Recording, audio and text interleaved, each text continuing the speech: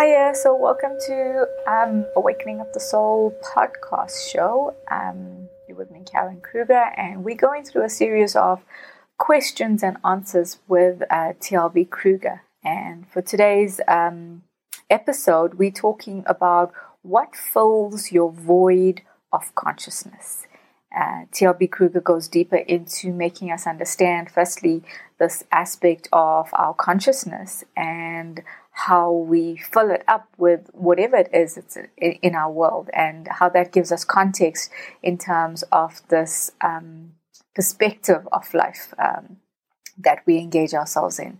So I hope you enjoy. If you have any questions, please do give us a shout out, and we can add them to our next podcast shows. And I hope you enjoy. Cheers for now. Good morning, everyone. I hope you're all well and healthy, looking after yourselves, and mentally healthy as well, and emotionally. How is your mind? Is it quiet? Is it receptive?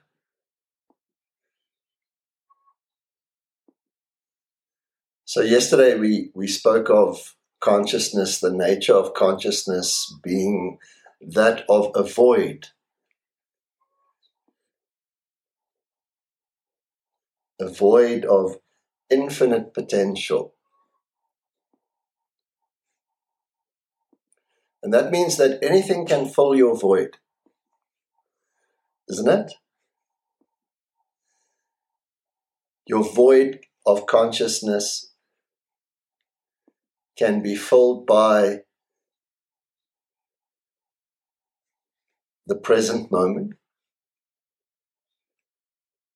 the dimensions of the present moment, or it can be filled by thoughts. Your void can be filled by your own imagining. You can imagine stuff, and that can fill the void of your consciousness. You can watch a movie, and that can fill the void of your consciousness. Yes? The void of consciousness is extremely accommodating. Whatever you choose to fill it with, it will accommodate. Are you getting that? And then there's a state in meditation where this void is just hollow and empty. Just relaxed, and you're not attached to anything that's coming and going, because your awareness is connected to the void itself rather than to what's filling the void. Yes? Are you getting this? Look at our lives. We run after things all the time to fill the void. It's like we don't want the void to be hollow and empty. We keep filling it with entertainment, or with objects, or with people, or with activity. Yes? It's almost like a tummy that's empty, right? It needs food. It needs to be filled. And then we become attached to the food. We become attached to what's filling the void. Yes? We become attached to the people. We become attached to the objects. We become attached to the thoughts. We become attached to the feelings that fills the void of our consciousness.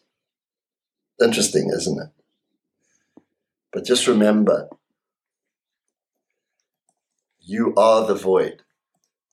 You're not the stuff that fills the void. Yeah? Good. Hey, so how was that? I hope it gave you a little bit of context of understanding and opened up your mind to asking questions. I think that's the key thing, right? And that we need to start asking questions about who we are, what are we, and where are we, in the space of our mind. And then, what's our purpose? Why are we here? The cycle of life and death.